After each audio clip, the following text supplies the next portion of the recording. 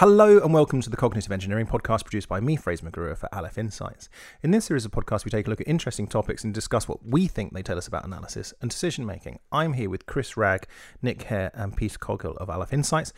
And this week, we're discussing our predictions for the American presidential election.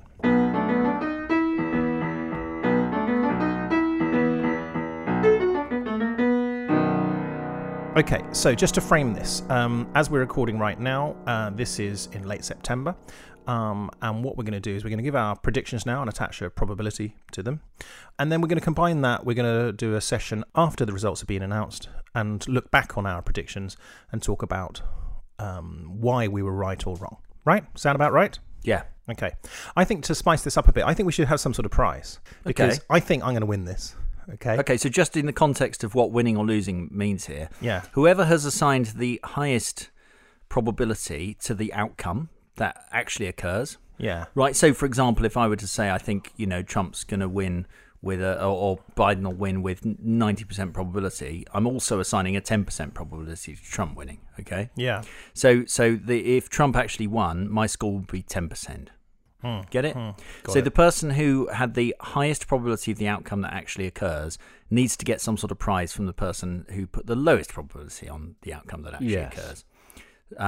What is that prize? A bottle of bourbon. I don't like bourbon. Well, it's a suitably American type prize, isn't it? What else? Packet of Lucky Strikes. A MAGA hat. Baseball. An apple pie. I think actually let's go back to the bourbon, because there are different kinds of bourbon, right? And so none of which will have any appeal to me whatsoever. But well, you're not going to win anyway. Give it to someone else. Yes, you to a friend. Yeah. Oh no, that's not going to work. Now we've gamified it, though. I'm going to change my prediction accordingly. And what order do we do it in as well? Because clearly, then you've got it could be an anchoring. Yeah, there is no. Maybe we should write down a bit of paper and just the probability. Yeah, well, I think that's what we did. Fraser will announce it. Yeah. Then we can go into... Yeah, good. Yeah, I think, do you know what? That's what we did 4 years ago as well. Yeah, let's do that. Okay, so what I've got a bit of paper in front of me, and on it is written Trump 40%, Biden 60%, and it's got Nick scrawled next to it. That's my forecast. Yeah. Okay, and I know who this funny little paper is. This is Chris's. Hold on. Spider name. I'd have to put my glasses on. Hold on. 100% Biden. Okay. Good grief. See, that's where the gamification came in, I think. Well, but he's definitely going to lose if Trump wins. So yes. So if he thought differently, then he shouldn't have put that. And then we've got this is from Mr. Peter Coghill. Biden 60%. And I'm going to use my mathematical powers, okay? So I reckon you've got Trump at about 20%. The remainder is like a big legal process. But Fraser, what are you going to say? So I have got Fraser 100% to 0, Trump.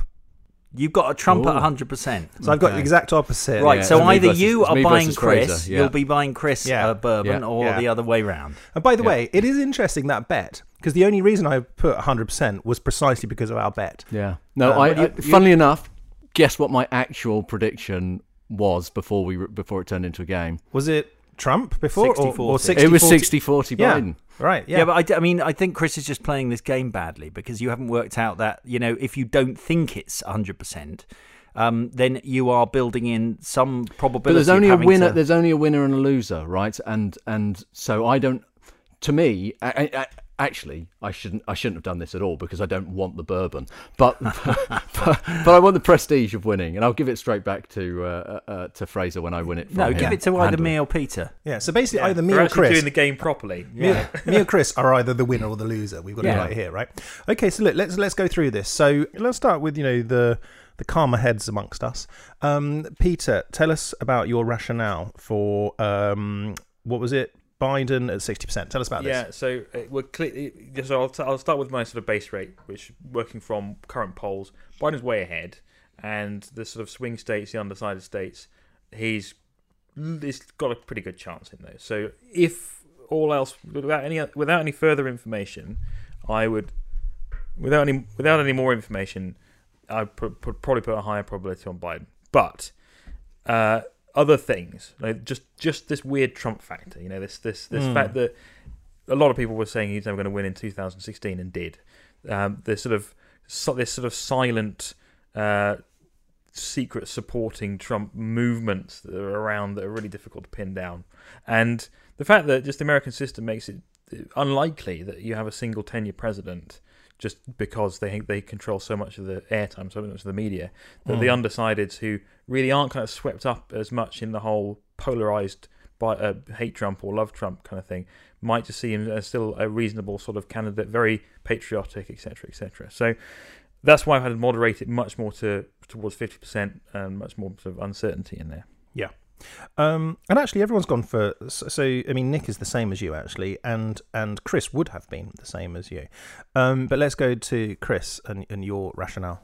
Yeah, so my rationale really is that I think on the balance of probabilities, Biden is more likely to win. I was looking at sort of historical polling data for elections from the sort of 1936 onwards, and in most cases the polling accurately predicts the outcome. And if you look at September polling, it's not as accurate as October and November polling, but it generally predicts the outcome. I think the last time you had the race, or the last presidential election, where the polling was wrong, it underestimated Trump by I think 3 or 4% on average. The race was actually very close, and I can't see that Trump has got more popular since then. I think it's difficult to say that his presidency will have won him popularity, and I don't think Biden will be as unpopular as Hillary Clinton was, or as divisive as Hillary Clinton was. So I think, on balance, Biden is more likely to win. But obviously, you've got the great uncertainty of an election during lockdown and what the impact of postal voting will be, and so on and so forth. So there's a lot of uncertainty. But in the context of a competition, I thought, well, it's either win or lose. So, all in or all out. In or all out. Right. And thankfully, Fraser went the other way. So. Actually, we'll just do me first for yours, because I think yours will be more interesting than mine. I just predicted that just for kicks, really. I have to go. I have no idea. I just do not know. So really 50-50. Yeah, I mean, frankly, I just don't know. And just given what happened last time, it's just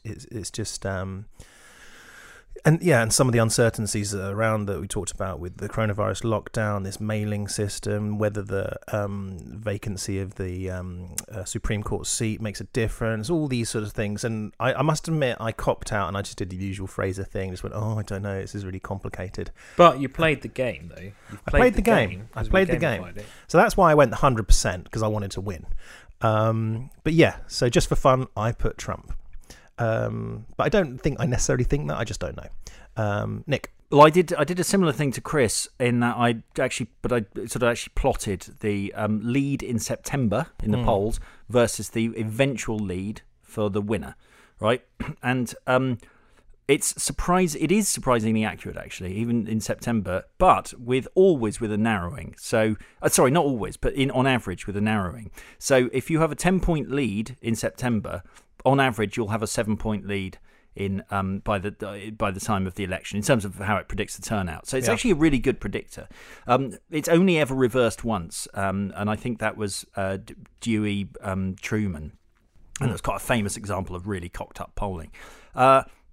However, remember we're talking about the turn of the eventual vote, right? The popular vote. Now, bear in mind that in only 2 of the last 3... Are we talking about the popular vote? Yeah, in only 2... No, what I'm saying is I'm forecasting the popular vote, right? Oh, okay. In only 2 of the 3... In only 1 of the last 3 Republican victories has there actually been... Have they actually won the popular vote, right? So obviously they are winning through the electoral college because America has this weird system. Yeah.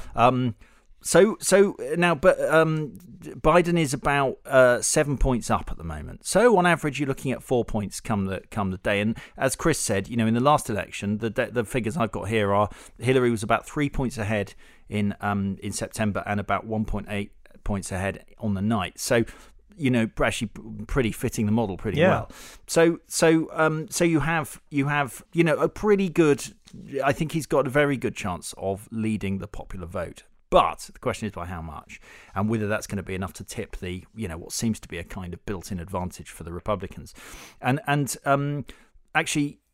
So the reasons why it might move towards Biden, so reasons why he might be favoured over the polls, why it might drift towards him, is that there is a lot of very motivated anti-Trump people, I think, who are less motivated than pro-Trump people on average. That the protests at the moment are whatever they may be hardening people probably who are going to vote for Trump may not support them anyway. It may harden them a bit, but it will make him look a bit weak and a bit chaotic. Biden is a lot more popular with minorities than Clinton was, and they are important in swing states. The COVID handling, got a second wave, happening now, could well again weaken Trump's sort of feeling, that sense of control. However, and this goes back to Peter's weird Trump factor, I think even more so than last time, people are much less likely to tell you that they're going to vote for Trump, because in the mainstream media, he is really anathema. So, and I don't know how big that effect is, and I suspect it's quite big. So that's why I've gone down to 60. I mean, 538, who are really reliable, are saying 77 Biden, and I just my instinct, my gut says it's going to be close, and so that's why I'm going 60-40. Okay. I mean, most polling has.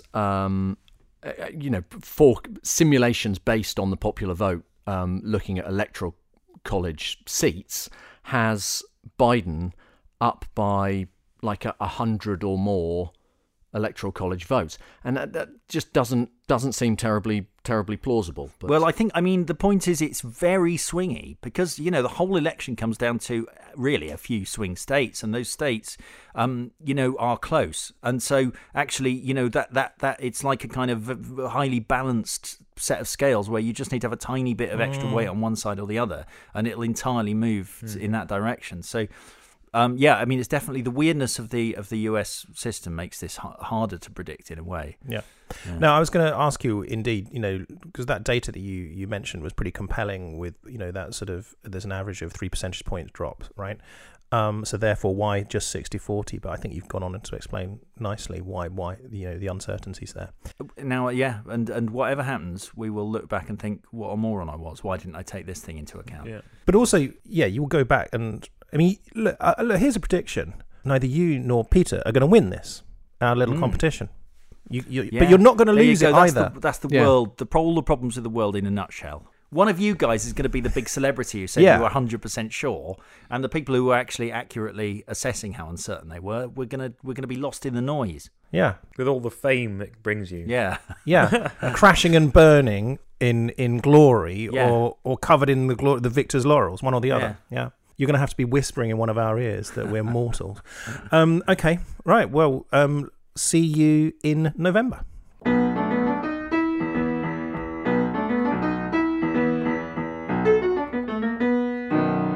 Okay, so here we are. Now it's actually a few weeks after the election, and we're now recording this remotely because of the new lockdown. So let's have a look at our predictions. Chris, I think, if memory serves, you went all out for Trump. Is that right? Yeah, that's absolutely right, Fraser. Yes, of course. I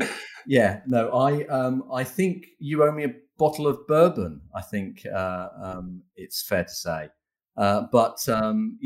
Actually. You've there's no requirement. You can keep it because I don't actually want it. But yeah, there's only half of it left. I see.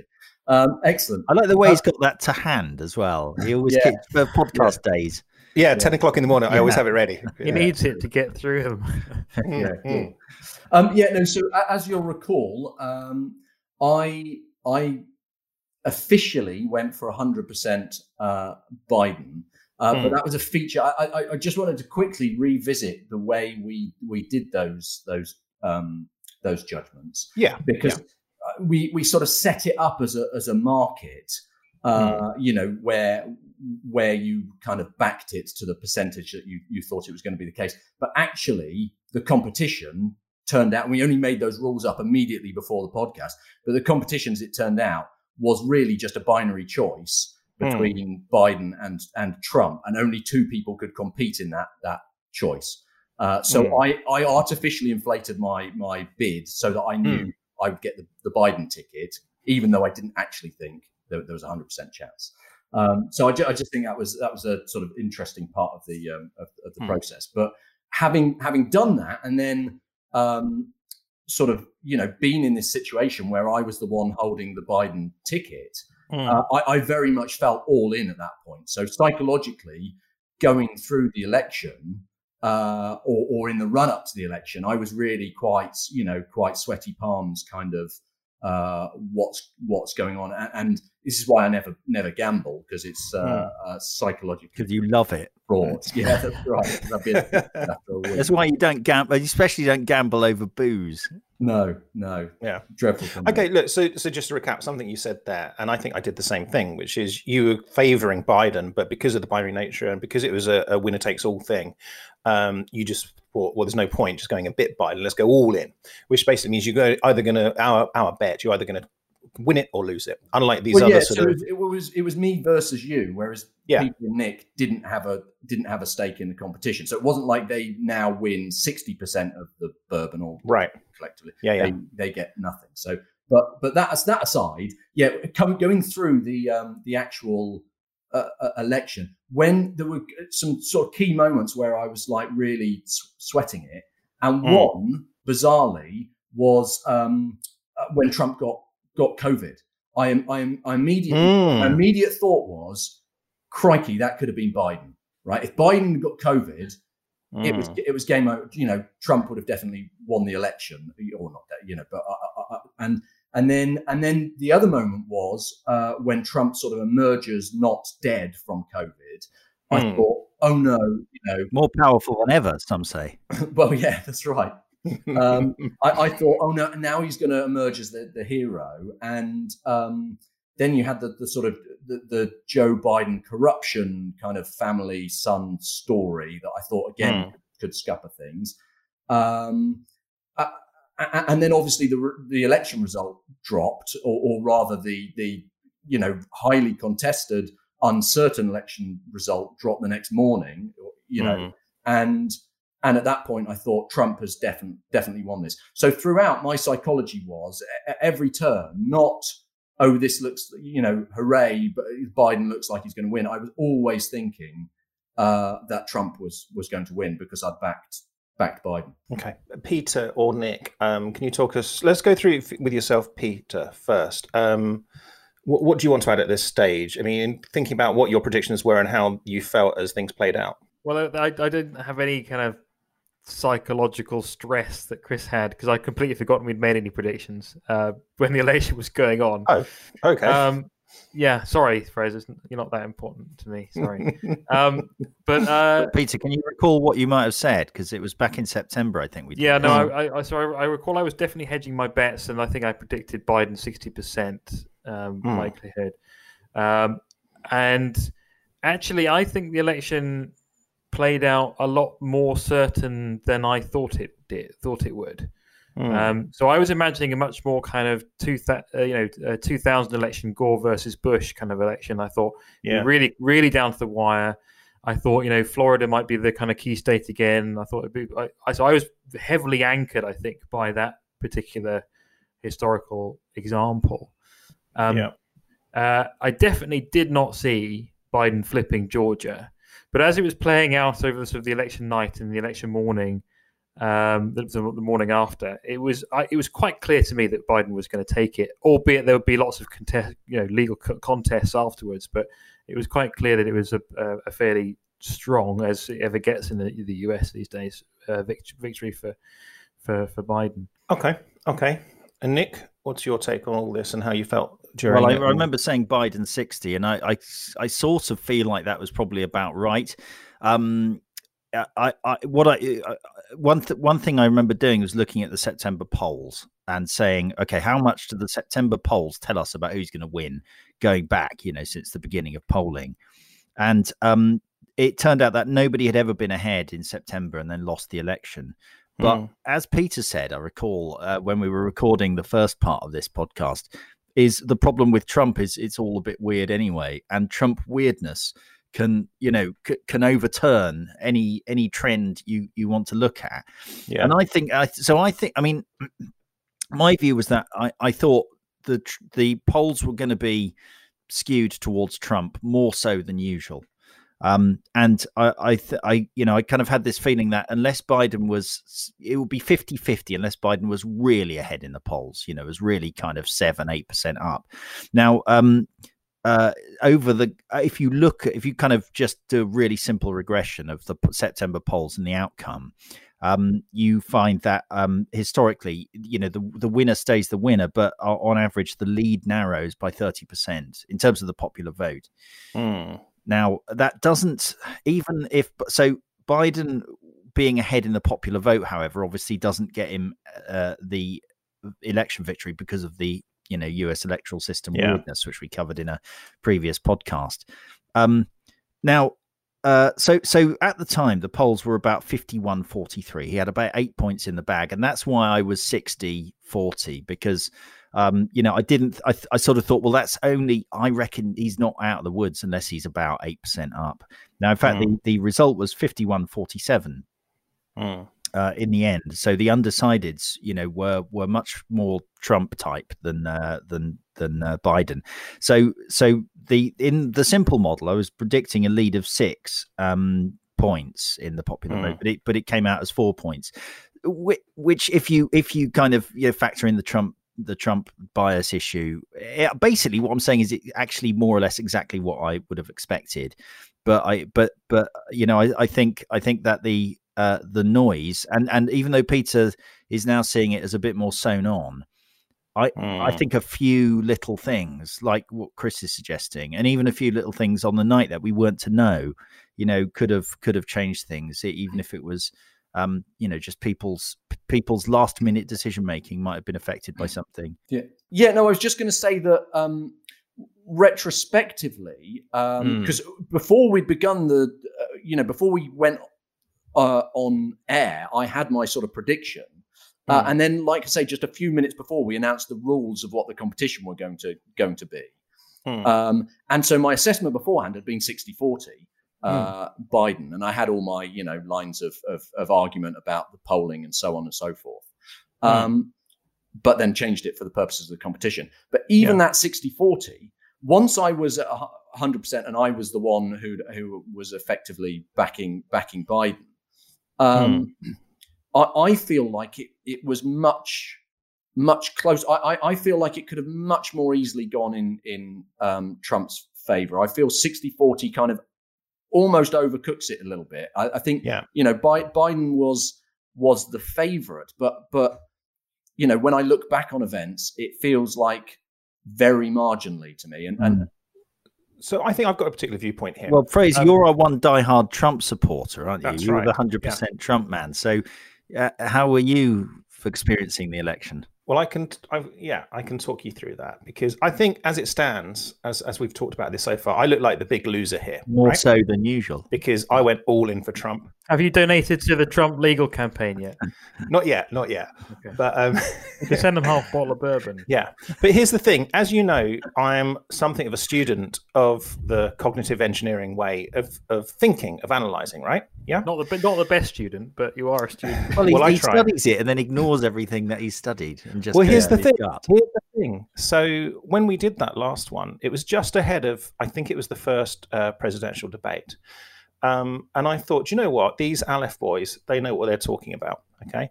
And so many times in the past, I've learned, from the wisdom that, the pearls that you have cast before me.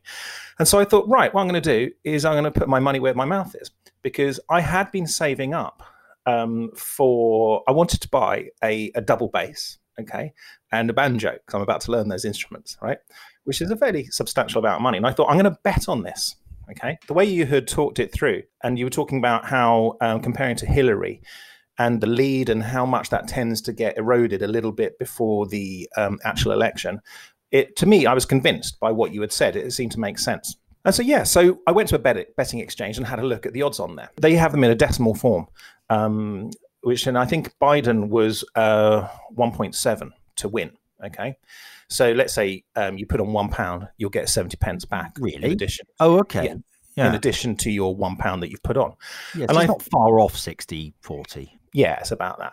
And so I thought, yeah, I'll put some money on this. And I thought, well, if I put 100 quid on, I'll get 70 quid back. That's not really worth it.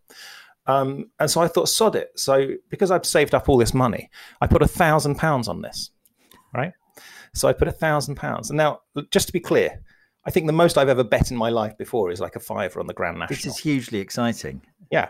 Is this definitely true and not just made up? It's definitely true. It's absolutely true. Absolutely true.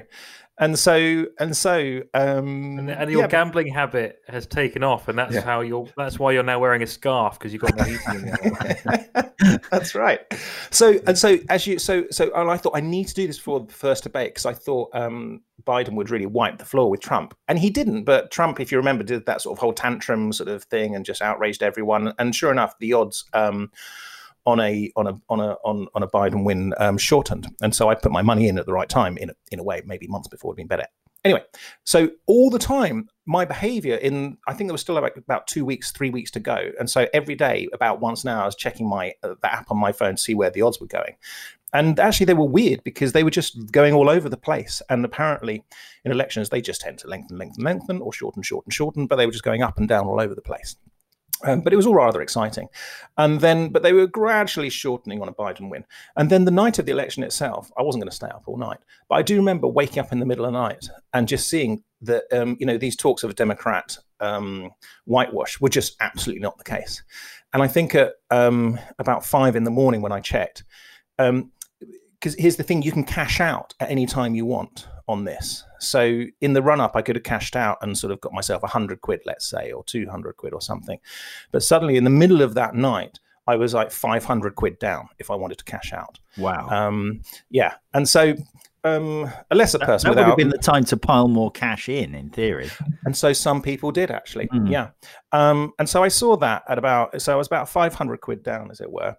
At 5 a.m. I went off and did my swimming, and I came back. And by the time I came back, it was about maybe 100 quid down. And I thought, oh, hello. So you made 400 quid during your swim.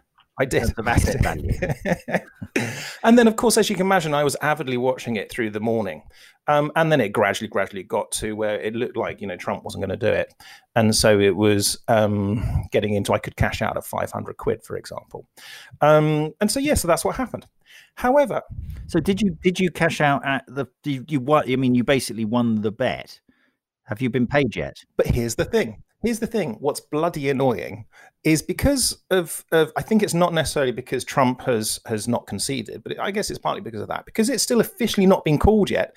Every time I check on my app, and I checked this morning, it's still saying that it's in play. Okay. Is it sort of currently worth sort of £699 or something? Right. It is. Yeah. So it is pretty much about that. It's worth about 660 odd quid at the moment. And I just feel I've got in this far. I've gone this far. I'm going to go all the way. Yeah. And so I'm going to wait, even if it takes to bloody January, to get my 770 quid, which I've sweated bullets over. Well, that's great. I feel really pleased for you. And I'm glad that we, aren't liable for some £1,000 loss that you've made. So, that's great. Well, this is the thing, because in the morning or even in the middle of the night, I was there going, bloody Aleph Insights. They said this was going to be clear cut. And I was going to write to my lawyer, get them to sue you. And, it isn't the case that the market knows best for these kinds of things, the market for kind of political events is very heavily driven by people's assessments and narratives and judgments, and they can be skewed. And so I think it is right to at least start with the statistical approach and then make a comparison with with what the odds are showing, and you can be better than the market. But the point is that there isn't the volume of those kinds of events to make a living out of it. But that's really good. Yeah, it's interesting what you said about the odds fluctuating wildly, because that's, one of the problems, one of the things that the Good Judgment Project identified as sort of characteristics of good forecasters is that they tend not to be they tend to adjust when news comes in, but they don't over adjust. Whereas a lot of people are like driven by what just happened yesterday. You should, put that in a context of the longer term picture. So yeah, it sounds like they could have been money to be made on the night as well. But no, absolutely. Yeah. But I think thinking about the that question, what does it tell us about how good people are at forecasting? Obviously, can you use a single forecast to tell you that? And there are approaches to scoring for forecasting ability. So things one of the standard ones is the Brier score, which you can think about as kind of scoring you on a number of things, which are your reliability, which is sort of how closely your forecasts tends to match the observed frequency of things. So if you take all the things where you said they were 80% likely, has 80 to 80% of them happen, obviously you'd want that to be the case. Then you have resolution, which is how close your forecasts are to 0 or 1, sometimes called discrimination. And then there's a sort of adjustment for uncertainty, essentially, which is to do with how variable the thing you're looking at is. So for example, if there's something that only happens 1% of the time, then that's you're not going to get as many points for saying it isn't going to happen, so broadly. But actually, if you take a sort of proper Bayesian approach to doing this, you can actually just look at, obviously, so using that approach, the Brier score approach, you need quite a large corpus of forecasts to be able to find out how good someone is. But you can use a single forecast to be quite informative. And at the moment, it looks like you and Chris are the best forecasters in the room, on the strength of, if we knew nothing else about your forecasting behavior, you guys would come out top. Chris, we would rate as obviously sort of a better forecaster because his forecast was 100% and it came true. So the next piece of data might dramatically change that. But you might turn out to be still useful and informative, but the exact other way round. So you might just be like someone who's, everything they predict, the opposite happens. But someone like that would actually be really useful. Someone who's reliably wrong would be as useful as someone who's reliably right. I thought there was going to be a compliment in there somewhere, but no. Well, as I say, I think we'll have to run it. Wait for the next one. Yeah. Okay. So before we wind up, anything anyone want to say? Well, just building on Nick's point, that it's lucky that we're Bayesians, because if we're a frequentist, to get a statistically significant indication of accuracy, we'd need several hundred or thousand elections, and I just haven't got time for that. Yeah. Yeah. Well, all I can say is, welcome to the world, Super Forecaster Fraser. Yeah. Well, and so I'll post this bottle of Jack Daniels, of finest bourbon, to you, Chris. Wipe the spittle off it first. And then, Okay, we'll wrap up there. Thank you, as always, for listening to the Cognitive Engineering Podcast. I'm Fraser McGrow. We've been here with Chris Fragg, Nick Hare, and Peter Coggle of Aleph Insights. Until next time, goodbye.